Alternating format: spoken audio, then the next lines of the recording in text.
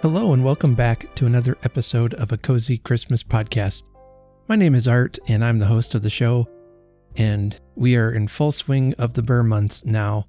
Somebody needs to tell Iowa to start cooling it down though. It has been really hot and humid here still. I just am not accepting that. That needs to change. So if you are having some good, cool fall weather coming in your area, do me a favor and blow some my way, would you? I would greatly appreciate that. Well, I've got a fun episode ahead for you today with a story, an old classic Christmas story called Christmas Jenny. And we'll find out all about that story in a little while. To kick things off, let's talk about books. The reading challenge for the month of September is It's a Wonderful Life. The challenge is to reread an old favorite. It could be a classic Christmas story that is a favorite of yours, or maybe a favorite novel, or even a nonfiction book. Now, I know I've talked about my experiences with the film, and it took me a while to appreciate it for what it is, but as I'm getting older now, I've kind of grown to appreciate what the story there in It's a Wonderful Life of George Bailey and just his persistent goodness that he shows everyone. There's several old favorites of mine I could read, like perhaps something by Ray Bradbury or Charles Dickens, of course. Plenty of his works I could reread. But I'm in the mood for something Christmassy, so I'll have to think. I might read Matt Haig's A Boy Called Christmas, or the sequel, The Girl Who Saved Christmas. Those are both really fantastic stories that will get you in the Christmas mood. Those are some thoughts I had as to what I could reread this month. The next 3 months reading challenge starting in October, I'm really looking forward to as we're getting closer to the end of this year. And if you have been reading along with me, even if it's only been some of the prompts, not all of them, let me know how that's been going for you. Let me know what you've been reading. I've been trying to interact with you all on social medias, especially on Wednesdays, but life being what it is, I don't always get a chance to do it. Feel free to just reach out to me, post something on my socials, send me a message, a DM, an email, cozychristmaspodcast@gmail.com, and I'll respond, and probably will read your letter or your email on an upcoming episode. So I'd love to know how that's going for you. Well, I've got a couple of pretty exciting news items here. Some new things I'll be doing this month in addition to my podcasts. First of all, Todd Killian from Christmas Clatter is inviting me onto his live stream on September 21st. That's a Wednesday evening. It'll be 8 o'clock Central Standard Time. But yeah, I'm really excited. Todd invited me on. It's going to be my first time doing a live episode. So I'll be live on YouTube September 21st. That's the plan right now. We're going to talk about some Christmas related things, of course. It might involve a book. It might involve a movie. We'll see. And then something very different I'm really excited about, and some of you might have seen this already. Bill over at the villagecollector.com website has invited me to write a blog, a Christmas blog on his website. So if you head over there to the What's New page, I believe it is, anyway, look around. I'll have a link in the show notes, but on the day this episode drops, today should be September 12th, my first blog post should also be up, and it's called the Christmas Corner. I'll be blogging over there on thevillagecollector.com. Bill was just so generous to offer me a spot there. He said his website needed a little more Christmas, and he thought of me right away, and I am just greatly honored and appreciate that. So basically what the blog is going to be is just some of my Christmas musings, Christmas remembrances, some of the Christmas things I collect, stuff like that. For starters, I'm probably going to write about a couple a month just to see how that goes and if I can keep up that pace. My temptation is always to just jump in with both feet and not really think about if I have time to do these things. But I feel like doing about 2 a month right now is about what I can handle. And hopefully I'll do more if things go well there, and if I can think of enough things to write about. I mean, I'm sure I can. There may be a little bit of overlap in content between what I talk about on the podcast and what I write about there. Anyway, I expect it to be new from what I'm doing and different from what I'm doing here on the podcast. You need a little something Christmassy to read. If you like to read blogs, you can head over to Bill's site at thevillagecollector.com, and you can spend hours and hours there. It's a family-friendly website. Everything there is free, and Bill just does a great job of keeping that website going, and you can find some great videos there of people's Christmas villages that they've set up and filmed and set to music, and a lot of good stuff over there. So if you need a little bit of Christmas spirit in your life today, I'd head over to thevillagecollector.com and check them out. So yeah, I'm really excited about that and kind of branching out into a new direction in some of the stuff I'm doing here. Okay, on we go. Let's head over to the fireplace and we'll have ourselves a Christmas story. The Christmas Alphabet Podcast is all about Christmas in alphabetical order. I'm Wayne, your host, and I bring you a new episode every 2 weeks throughout the year. Each time we look at Christmas history, food, music and fun facts, starting with just one letter of the alphabet. Join me as we follow the alphabet all through the year, all about Christmas. Subscribe and join us at the Christmas Alphabet Podcast.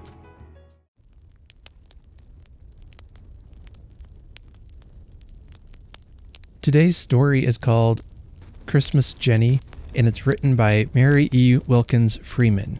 This is from her Wikipedia article. Mary Freeman was born in Randolph, Massachusetts on October 31st, 1852, and she was born to a very religious household. Her parents were very strict Congregationalists.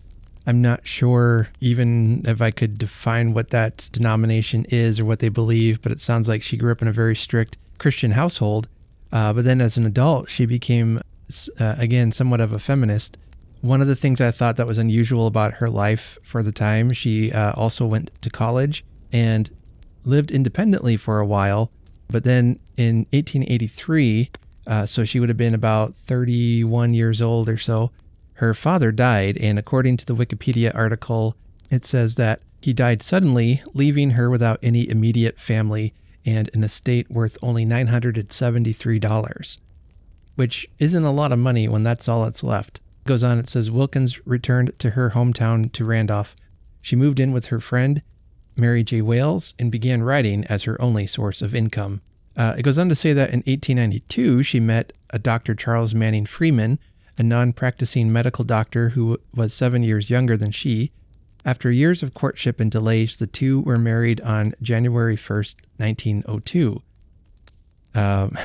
So here she is, an older woman, probably close to her 50s now, and she marries this man who's 7 years her younger. Immediately after, she firmly established her name as Mary E. Wilkins Freeman, which she asked Harper's, the magazine she wrote for, to use on all of her work.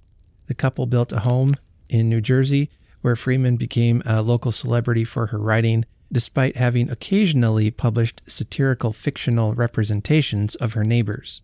And now, unfortunately, her husband suffered from alcoholism and an addiction to sleeping powders. He also had a reputation for driving fast horses and womanizing. He was committed to the New Jersey State Hospital for the Insane in Trenton, and the two legally separated a year later. After his death in 1923, he left the majority of his wealth to his chauffeur and only $1 to his former wife. Ouch. Rude much? Okay, she had to put up with your nonsense for that long, and you only left her $1? My man, we need to have some words here.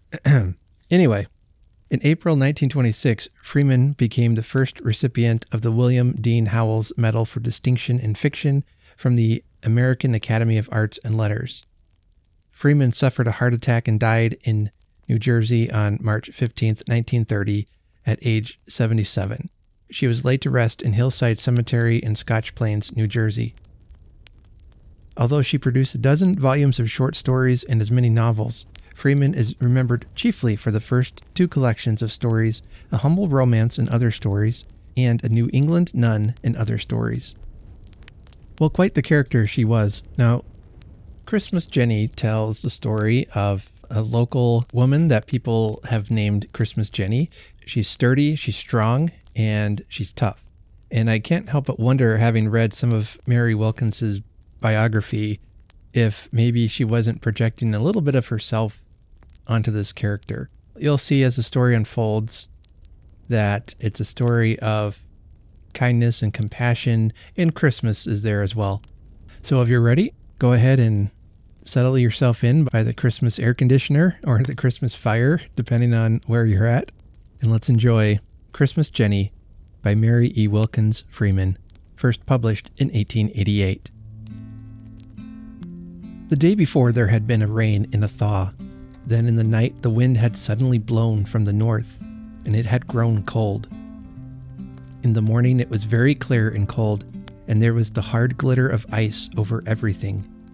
The snow crust had a thin coat of ice, and all the open fields shone and flashed. The tree boughs and trunks, and all the little twigs were enameled with ice. The roads were glare and slippery with it, and so were the dooryards. In old Jonas Carey's yard, the path that sloped from the door to the well was like a frozen brook. Quite early in the morning, old Jonas Carey came out with a pail and went down the path to the well. He went slowly and laboriously, shuffling his feet so he should not fall. He was tall and gaunt, and one side of his body seemed to slant toward the other. He settled so much more heavily upon one foot. He was somewhat stiff and lame from rheumatism. He reached the well in safety, hung the pail, and began pumping. He pumped with extreme slowness and steadiness. A certain expression of stolid solemnity, which his face wore, never changed. When he had filled his pail, he took it carefully from the pump spout and started back to the house, shuffling as before. He was 2/3 of the way to the door when he came to an extremely slippery place. Just there some roots from a little cherry tree crossed the path, and the ice made a dangerous little pitch over them. Old Jonas lost his footing and sat down suddenly. The water was all spilled. The house door flew open and an old woman appeared. "Oh, Jonas, are you hurt?" she cried, blinking wildly and terrifiedly in the brilliant light. The old man never said a word. He sat still and looked straight before him solemnly. "Oh, Jonas, you ain't broke any bones, have you?" The old woman gathered up her skirts and began to edge off the doorstep with trembling knees. Then the old man raised his voice. "Stay where you be," he said imperatively. "Go back to the house." He began to raise himself, one joint at a time, and the old woman went back into the house and looked out of the window at him. When old Jonas finally stood upon his feet, it seemed as if he had actually constructed himself, so piecemeal his rising had been. He went back to the pump, hung the pail under the spout, and filled it. Then he started on the return with more caution than before. When he reached the dangerous place, his feet flew up again, he sat down, and the water was spilled. The old woman appeared in the door. Her dim blue eyes were quite round. Her delicate chin was dropped. "Oh, Jonas!" "Go back!" cried the old man, with an imperative jerk of his head toward her, and she retreated. This time he arose more quickly and made quite a lively shuffle back to the pump. But when his pail was filled and he again started on the return, his caution was redoubled. He seemed to scarcely move at all. When he approached the dangerous spot, his progress was hardly more perceptible than a scaly leaf slug's. Repose almost lapped over motion. The old woman in the window watched breathlessly. The slippery place was almost past. The shuffle quickened a little. The old man sat down again, and the tin pail struck the ice with a clatter. The old woman appeared. "Oh, Jonas!"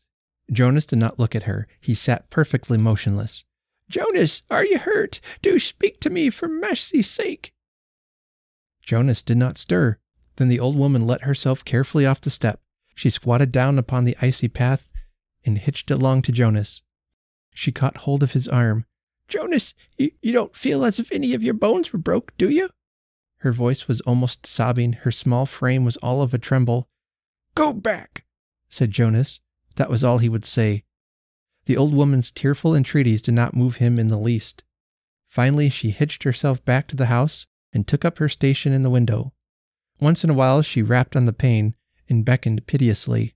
But old Jonas Carey sat still. His solemn face was inscrutable. Over his head stretched the icy cherry branches full of the flicker and dazzle of diamonds. A woodpecker flew into the tree and began tapping at the trunk, but the ice enamel was so hard that he could not get any food.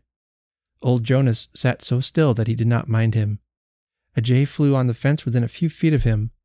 A sparrow pecked at some weeds piercing the snow crust beside the door.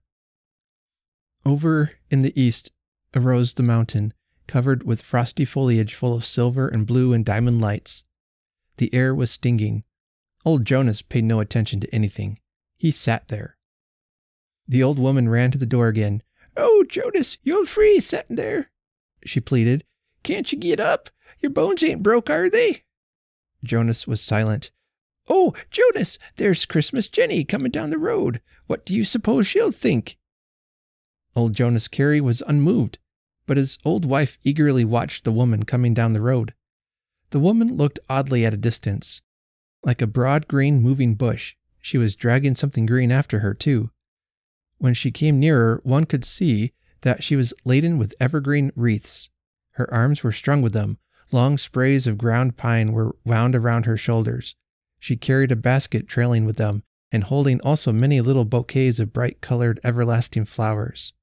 She dragged a sled with a small hemlock tree bound upon it. She came along sturdily over the slippery road. When she reached the Carey gate, she stopped and looked over at Jonas. "Is he hurt?" she sung out to the old woman. "I don't know. He fell down 3 times. Jenny came through the gate and proceeded straight to Jonas. She left her sled in the road. She stooped, brought her basket on a level with Jonas's head, and gave him a little push with it. "What's the matter with you?" Jonas did not wink. "Your bones ain't broke, are they?" Jenny stood looking at him for a moment. She wore a black hood. Her large face was weather-beaten, deeply tanned and reddened. Her features were strong but heavily cut. She made one think of those sylvan faces with features composed of bark wrinkles and knotholes that one can fancy looking out of the trunks of trees. She was not an aged woman, but her hair was iron gray and crinkled as closely as gray moss. Finally, she turned toward the house. "I'm coming in a minute," she said to Jonas's wife, and trod confidently up the icy steps. "Don't you slip," said the old woman tremulously. "I ain't afraid of slipping." When they were in the house, she turned around on Mrs. Carey. "Don't you fuss. He ain't hurt." "No, I don't suppose he is. It's just one of his tantrums, but I don't know what I'm going to do." "Leave him alone. Let him sit there." "Oh, he's tipped all that water over, and I'm afeard he'll freeze down. Oh, dear." "Let him freeze. Don't you fuss, Betsy." "I was just going to get breakfast. Miss Gill, she sent us in 2 sausage cakes. I was going to fry 'em, and I just asked him to go out and draw a pail of water so's to fill up the tea kettle. Oh, dear." Jenny sat her basket in a chair, strode peremptorily out of the house, picked up the tin pail which lay on its side near Jonas, filled it at the well, and returned.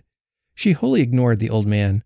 When she entered the door, his eyes relaxed their solemn stare at vacancy and darted a swift glance after her. "Now fill up the kettle and fry the sausages," she said to Miss Carey. "I'm afeard he won't get up, and they'll be cold. Sometimes his tantrums last a considerable while. You see, he sot down 3 times, and he's awful mad." "I don't see who he thinks he's spitting." "I don't know, lest it's Providence." "I reckon Providence don't care much where he sets." "Oh, Jenny, I'm dreadful afeard he'll freeze down." "No, he won't. Put on the sausages." Jonas's wife went about getting out the frying pan, crooning over her complaint all the time. "He's dreadful fond of sausages," she said, when the odor of the frying sausages became apparent in the room. "He'll smell 'em and come in," remarked Jenny dryly. "He knows there ain't but 2 cakes, and he'll be afeard you'll give me one of 'em." She was right. Before long, the 2 women, taking sly peeps from the window, saw old Jonas lumberingly getting up. "Now don't say nothing to him about it when he comes in," whispered Jenny. When the old man clumped into the kitchen, neither of the women paid any attention to him. His wife turned the sausages, and Jenny was gathering up her wreaths. Jonas let himself down into a chair and looked at them uneasily. Jenny laid down her wreaths. "Going to stay to breakfast?" said the old man. Well, I don't know, replied Jenny. Them sausages do smell temptin'. All Jonas's solemnity had vanished. He looked foolish and distressed. Do take off your hood, Jenny, urged Betsy. I ain't very fond of sausages myself, and I'd just as lives you'd have my cake as not. Jenny laughed broadly and good-naturedly and began gathering up her wreaths again. Lor, I don't want your sausage cake, she said. I've had my breakfast. I'm going down to the village to sell my wreaths. Jonas's face lit up. Pleasant day, ain't it? He remarked affably. Jenny grew sober. I don't think it's a very pleasant day. Guess you wouldn't if you was a woodpecker or a blue jay, she replied. Jonas looked at her with stupid inquiry. They can't get no breakfast, said Jenny. They can't get through the ice on the trees. They'll starve if there ain't a thaw pretty soon. I've got to buy 'em something down to the store. I'm going to feed a few of 'em. I ain't going to see 'em dine in my dooryard if I can help it. I've given 'em all I could spare from my own birds this morning. It's too bad, ain't it? I think it's too bad. I was going to buy me a new calico dress if this freeze hadn't come, but I can't now. What it would cost will save a good many lives. Well, I got to hurry along if I'm going to get back today. Jenny, surrounded with her trailing masses of green, had to edge herself through the narrow doorway. She went straight to the village and peddled her wares from house to house.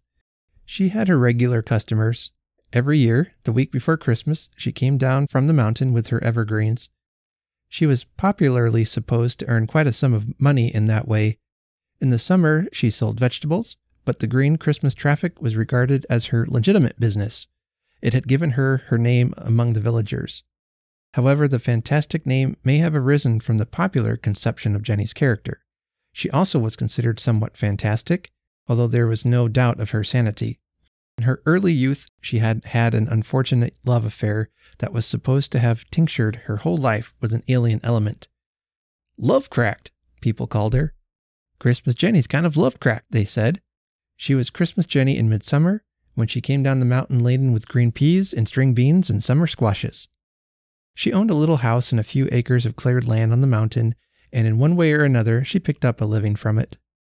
It was noon today before she had sold all her evergreens and started up the mountain road for home.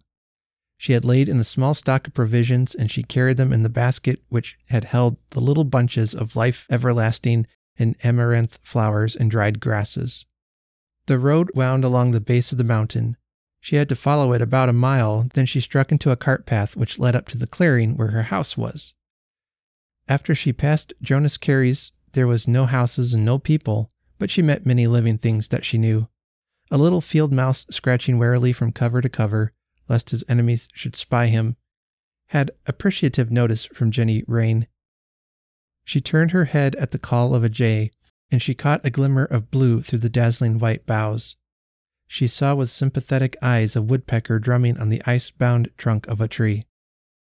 Now and then she scattered with regretful sparseness some seeds and crumbs from her parcels. At the point where she left the road for the cart path, there was a gap in the woods and a clear view of the village below. She stopped and looked back at it. It was quite a large village. Over it hung a spraying network of frosty branches. The smoke arose straight up from the chimneys. Down in the village street, a girl and a young man were walking, talking about her, but she did not know that. The girl was the minister's daughter. She had just become engaged to the young man and was walking with him in broad daylight with a kind of shamefaced pride. Whenever they met anybody, she blushed, and at the same time held up her head proudly and swung one arm with an airy motion. She chattered glibly and quite loudly to cover her embarrassment. Yes, she said in a sweet, crisp voice, Christmas Jenny has just been to the house, and we've bought some wreaths. We're going to hang them in all the front windows. Mother didn't know as we ought to buy them of her. There's so much talk, but I don't believe a word of it for my part. What talk? Asked the young man. He held himself very stiff and straight and never turned his head when he shot swift, smiling glances at the girl's pink face. Why, don't you know? It's town talk. They say she's got a lot of birds and rabbits and things shut up in cages, and half starves them. And then that little deaf and dumb boy, you know, they say she treats him dreadfully. They're going to look into it. Father and Deacon Little are going up there this week. Are they? Said the young man. He was listening to the girl's voice with a sort of rapturous attention, but he had little idea as to what she was saying. As they walked, they faced the mountain. It was only the next day when the minister and Deacon Little made the visit. They started up a flock of sparrows that were feeding by Jenny's door. But the birds did not fly very far. They settled into a tree and watched. Jenny's house was hardly more than a weather-beaten hut, but there was a grapevine trained over one end, and the front yard was tidy. Just before the house stood a tall pine tree. At the rear and on the right stretched the remains of Jenny's last summer's garden, full of plow ridges and glistening corn stubble. Jenny was not at home. The minister knocked and got no response. Finally, he lifted the latch and the two men walked in. The room seemed gloomy after the brilliant light outside. They could not see anything at first, but they could hear a loud and demonstrative squeaking and chirping and twittering that their entrance appeared to excite. At length a small pink and white face cleared out of the gloom in the chimney corner. It surveyed the visitors with no fear nor surprise, but seemingly with an innocent amiability. "That's the little deaf and dumb boy," said the minister in a subdued voice. The minister was an old man, narrow-shouldered and clad in long-waisted and crinkly black. Deacon Little reared himself in his sinewy leanness until his head nearly touched the low ceiling. His face was sallow and severely corrugated, but the features were handsome. Both stood staring remorselessly at the little deaf and dumb boy, who looked up in their faces with an expression of delicate wonder and amusement. The little boy was dressed like a girl, in a long blue gingham pinafore. He sat in the midst of a heap of evergreens, which he had been twining into wreaths. His pretty, soft, fair hair was damp, and lay in a very flat and smooth scallop over his full, white forehead. "He looks as if he was well cared for," said Deacon Little. Both men spoke in hushed tones. It was hard for them to realize that the boy could not hear, the more so because every time their lips moved, his smile deepened. He was not in the least afraid. They moved around the room, half guiltily, and surveyed everything. It was unlike any apartment that they had ever entered. It had a curious sylvan air. There were heaps of evergreens here and there, and some small green trees leaned in one corner. All around the room, hung on the walls, standing on rude shelves, were little rough cages and hutches, from which the twittering and chirping sounded. They contained forlorn little birds and rabbits and field mice. The birds had rough feathers and small dejected heads. One rabbit had an injured leg. One field mouse seemed nearly dead. The men eyed them sharply. The minister drew a sigh. The deacon's handsome face looked harder. But they did not say what they thought, on account of the little deaf and dumb boy, whose pleasant blue eyes never left their faces. When they had made the circuit of the room and stood again by the fireplace, he suddenly set up a cry. It was wild and inarticulate, still not wholly dissonant, and it seemed to have a meaning of its own. It united with the cries of the little caged wild creatures, and it was all like a soft clamor of eloquent appeal to the two visitors, but they could not understand it. They stood solemn and perplexed by the fireplace. "Had we better wait till she comes?" asked the minister. "I don't know," said Deacon Little. Back of them arose the tall mantel shelf. On it were a clock and a candlestick, and regularly laid bunches of brilliant, dried flowers, all ready for Jenny to put in her basket and sell. Suddenly there was a quick scrape on the crusty snow outside, the door flew open, and Jonas Carey's wife came in.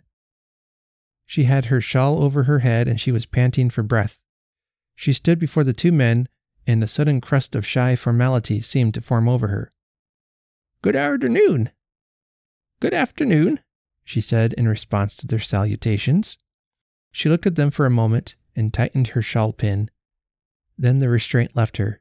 "I knowed you was here," she cried in her weak, vehement voice. "I knowed it. I've heard the talk. I knowed somebody was going to come up here and spy her out. I was in Miss Gregg's the other day, and her husband came home. He'd been down to the store, and he said that they were talking about Jenny and saying she didn't treat Willie and the birds well, and the town was going to look into it. I knowed you was coming up here when I seed you go by. I told Jonas so, and I knowed she warn't to home. And there warn't nothing here that could speak, and I told Jonas I was coming. I couldn't stand it nohow. It's dreadfully slippery. I had to go on my hands and knees in some places, and I've sot down twice, but I don't care. I ain't going to have you coming up here to spying Jenny and nobody to whom that's got any tongue to speak for her." Mrs. Carey stood before them like a ruffled and defiant bird that was frightening herself as well as them with her temerity. She palpitated all over, but there was a fierce look in her dim blue eyes. The minister began a deprecating murmur, which the deacon drowned. "You can speak for her all you want to, Mrs. Carey," said he. "We ain't got any objections to hearing it, and we didn't know but what she was home. Do you know what she does with these birds and things?" "Does with them? Well, I'll tell you what she does with them. She picks 'em up in the woods when they're starving and freezing and half dead, and she brings 'em in here and takes care of 'em and feeds 'em till they get well, and then she lets 'em go again. That's what she does. You see that rabbit there? Well, he's been in a trap. Somebody wanted to kill the poor little creature. You see that robin? Somebody fired a gun at him and broke his wing. That's what she does. I don't know, but it amounts to just about as much as sending money to missionaries. I don't know but what being a missionary to robins and starving chippies and little deaf and dumb children is just as good as some other kinds, and that's what she is. I ain't afeard to speak. I'm going to tell the whole story. I don't know what folks mean by talking about her the way they do. There she took the little one out of the poorhouse. Nobody else wanted him. He don't look as if he was abused very bad, far as I can see. She keeps him just as nice and neat as she can, and he and the birds has enough to eat if she don't herself. I guess I know about it. Here she is going without a new caliker dress, so she's to get something for them birds that can't get at the trees, 'cause there's so much ice on 'em. You can't tell me nothing. When Jonas has one of his tantrums, she can get him out of it quicker than anybody I ever see. She ain't going to be talked about it and spied upon if I can help it. They tell about her being love-cracked. I don't know what they call love-cracked. I know that Anderson feller went off and married another girl when Jenny just as much expected to have him as could be. He ought to have been strung up. But I know one thing. If she did get kind of twisted out of the regular road of loving, she's in another one that's full of little boys and starving chippies and lame rabbits, and she ain't love-cracked no more than other folks." Mrs. Carey, carried away by affection and indignation, almost spoke in poetry. Her small face glowed pink. Her blue eyes were full of fire. She waved her arms under her shawl. The little meek old woman was a veritable enthusiast. The two men looked at each other. The deacon's handsome face was as severe and grave as ever, but he waited for the minister to speak. When the minister did speak, it was apologetically. He was a gentle old man, and the deacon was his mouthpiece in matters of parish discipline. If he failed him, he betrayed how feeble and kindly a pipe was his own. He told Mrs. Carey that he did not doubt everything was as it should be. He apologized for their presence. He praised Christmas Jenny. Then he and the deacon retreated.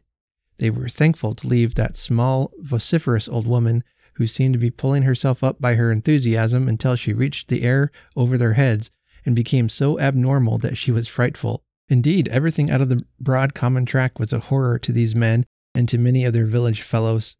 Strange shadows that their eyes could not pierce lay upon such, and they were suspicious.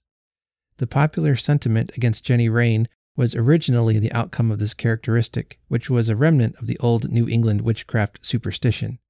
More than anything else, Jenny's eccentricity, her possibly uncanny deviation from the ordinary ways of life, had brought this inquiry upon her. In actual meaning, although not even in self-acknowledgement, it was a witch hunt that went up the mountain road that December afternoon.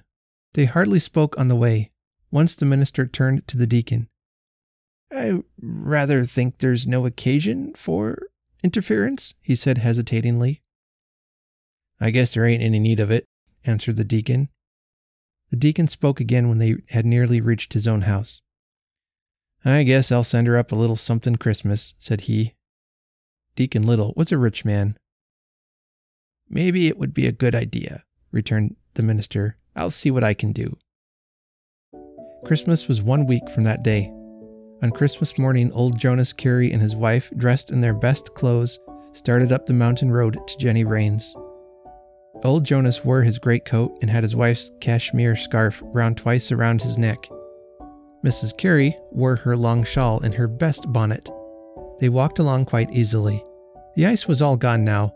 There had been a light fall of snow the day before, but it was not shoe-deep. The snow was covered with the little tracks of Jenny's friends, the birds and the field mice and the rabbits in pretty zigzag lines. Jonas Carey and his wife walked along comfortably until they reached the cart path. Then the old man's shoestring became loose and he tripped over it. He stooped and tied it laboriously. Then he went on. Pretty soon he stopped again. His wife looked back. "What's the matter?" said she. "Shoestring untied," replied old Jonas in a half inarticulate grunt. "Don't you want me to tie it, Jonas?" Jonas said nothing more. He tied viciously. They were in sight of Jenny's house when he stopped again and sat down on the stone wall beside the path. "Oh, Jonas, what is the matter?" Jonas made no reply. His wife went up to him and saw that the shoestring was loose again. "Oh, Jonas, do let me tie it. I'd just as soon as not." "Shan't I, Jonas?" Jonas sat there in the midst of the snowy blackberry vines and looked straight ahead with a stony stare. His wife began to cry. "Oh, Jonas," she pleaded, "don't you have a tantrum today? Shan't I tie it? I'll tie it real strong. Oh, Jonas." The old woman fluttered around the old man in his greatcoat on the wall like a distressed bird around her mate. Jenny Rain opened her door and looked out. Then she came down the path. "What's the matter?" she asked. "Oh, Jenny, I don't know what to do. He's got another tantrum." "Has he fell down?" "No, that ain't it. His shoestring's come untied 3 times and he don't like it, and he's sot down on the wall. I don't know, but he'll set there all day. Oh, dear me, says, when we got most to your house, and I was just thinking we'd come along real comfortable. I want to tie it for him, but he won't let me, and I don't darst to when he sits there like that. Oh, Jonas, just let me tie it, won't you? I'll tie it real nice and strong, so it won't undo again." Jenny caught hold of her arm. "Come right into the house," said she in a hearty voice. She quite turned her back upon the figure on the wall. "Oh, Jenny, I can't go in and leave him a-sittin' there. I shouldn't wonder if he sot there all day. You don't know nothing about it. Sometimes I have to stand and argue with him for hours afore he'll stir." "Come right in. The turkey's most done, and we'll set right down as soon as it 'tis. It's about the fattest turkey I ever see. I don't know where Deacon Little could have got it. The plum pudding's all done, and the vegetables is most ready to take up. Come right in, and we'll have dinner in less than half an hour." After the 2 women had entered the house, the figure on the wall cast an uneasy glance at it without turning his head. He sniffed a little. It was quite true that he could smell the roasting turkey and the turnip and onions out there. In the house, Mrs. Carey laid aside her bonnet and shawl and put them on the bed in Jenny's little bedroom. A Christmas present, a new calico dress, which Jenny had received the night before, lay on the bed also. Jenny showed it with pride. "It's that chocolate color I've always liked," she said. "I don't see what put it into their heads." "It's real handsome," said Mrs. Carey. She had not told Jenny about her visitors.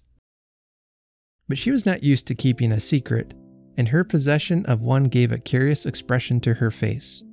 However, Jenny did not notice it. She hurried about preparing dinner. The stove was covered with steaming pots. The turkey in the oven could be heard sizzling. The little deaf and dumb boy sat in his chimney corner and took long sniffs. He watched Jenny and regarded the stove in a rapture, or he examined some treasures that he held in his lap. There were picture books and cards and boxes of candy and oranges. He held them all tightly gathered into his pinafore. The little caged wild things twittered sweetly and pecked at their food. Jenny laid the table with the best tablecloth and her mother's flowered china. The mountain farmers, of whom Jenny sprang, had had their little decencies and comforts, and there were china and a linen tablecloth for a Christmas dinner, poor as the house was. Mrs. Carey kept peering uneasily out of the window at her husband on the stone wall. "If you want him to come in, you'll keep away from the window," said Jenny, and the old woman settled into a chair near the stove. Very soon the door opened, and Jonas came in. Jenny was bending over the potato kettle, and she did not look around. "You can put his greatcoat on the bed if you've a mind to, Mrs. Carey," said she. Jonas got out of his coat and sat down with sober dignity. He had tied his shoestring very neatly and firmly. After a while, he looked over at the little deaf and dumb boy who was smiling at him, and he smiled back again. The Careys stayed until evening. Jenny set her candle in the window to light them down the cart path. Down in the village, the minister's daughter and her betrothed were out walking to the church, where there was a Christmas tree. It was quite dark. She clung closely to his arm, and once in a while her pink cheek brushed his sleeve. The stars were out, many of them, and more were coming. One seemed suddenly to flash out on the dark side of the mountain. "There's Christmas Jenny's candle," said the girl. And it was Christmas Jenny's candle, but it was also something more. Like all common things, it had, and was, its own poem, and that was A Christmas Star. The end.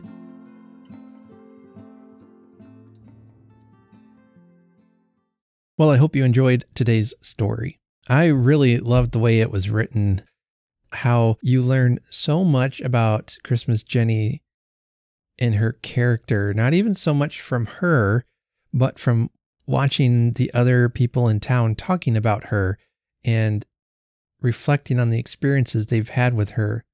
I love Christmas Jenny's character, that she is so kind, even though she's been heartbroken in love.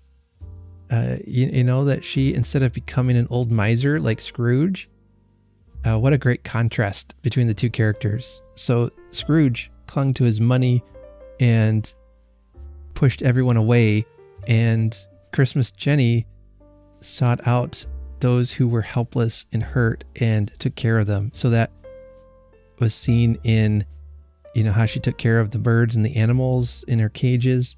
That was even seen how she adopted the little boy and brought him into her house and fed him, kept him clean, clothed him. And yeah, I don't know why, you know, he was dressed in a dress and not boy clothes, but you know, whatever. Anyway, you know, I love that. What a wonderful reminder it is to us of kindness and the effect that kindness can have on the town around, on your town and your people. Boy, the two church folks, they sure didn't seem like they were written in a very good light. If the story were to have the antagonist, I suppose it would be them. I'm not sure though, but I was kind of baffled at how they just felt free to walk into her house and look around. That part of the story bothered me. Mrs. Jonas came up and set them straight, so that was nice. And then Mr. Jonas, and how he kept falling down, and then he'd get mad, and then he'd throw this temper tantrum, basically. And I don't know what he was wanting out of that, if he's doing it for attention or what. But boy, Christmas Jenny sure knew how to handle him and just put him in his place. This story really just showed her skill, Freeman's skill as comic writer, but also how she was able to layer so much character on these characters. And like I mentioned, revealing Christmas Jenny's character without really us seeing her do much. It was, again, the way she impacted the people around her that we get to know Christmas Jenny. Well, so I don't know about you, but if I ever get a chance to retire, living in a little cabin up in the mountains and coming down in the winter to sell Christmas wreaths, that sounds like a nice retirement to me. I found it interesting that the pastor and the deacon of the church were, as the story basically says, they were on a witch hunt because, you know, Jenny acted differently. She didn't do what was normal, and therefore they were kind of looking out for reasons to, to get her to stop upsetting the status quo, you know, and very old school way of thinking. And so, yes, it had some dated language to it, but it had some very modern sensibilities to it. So I hope you enjoyed that. A nice, charming little atmospherically cold story for you today. Well, a couple things again before I go. Please don't forget to head over to thevillagecollector.com and look for the Christmas Corner page, and you'll get to see my very first blog there for the website. And then also don't forget, on the evening of September 21st, I will be live with Todd Killian from Christmas Clatter on a live stream on YouTube. Make sure you're following his channel. If you're following me in my socials, I'll make sure to post the links there so people can just click over and enjoy an evening of Christmas with myself and Todd. Well, next Monday I'll be back with a special guest. We'll be talking underrated Christmas movies, and then there'll be another story the week after that. If you would like to help support the podcast, sharing this online and the episodes online are so helpful, helping me find my audience. I really appreciate that. I know that several of you have shared some episodes recently, so thank you so much for that. Also, if you want to help out in a financial way, you can make a donation on Ko-fi.com. The link's in the show notes, and with your first donation, I'll send you a Christmas card and a bookmark, and it's greatly appreciated. Also, if you want to check out both my Etsy and the TeePublic store, I've got a new Christmas Nerd t-shirt and like a beanie hat thing. Yeah, so if you feel like representing as a Christmas nerd, I put together a little graphic for you there. You can find those in the show notes, and the proceeds go to help support the podcast. Well, I appreciate it so much. Thank you for listening. I appreciate it so much. As always, I want to remind you to be kind and to do good, and remember to honor Christmas in your heart and try to keep it all the year. Have a very Merry Christmas.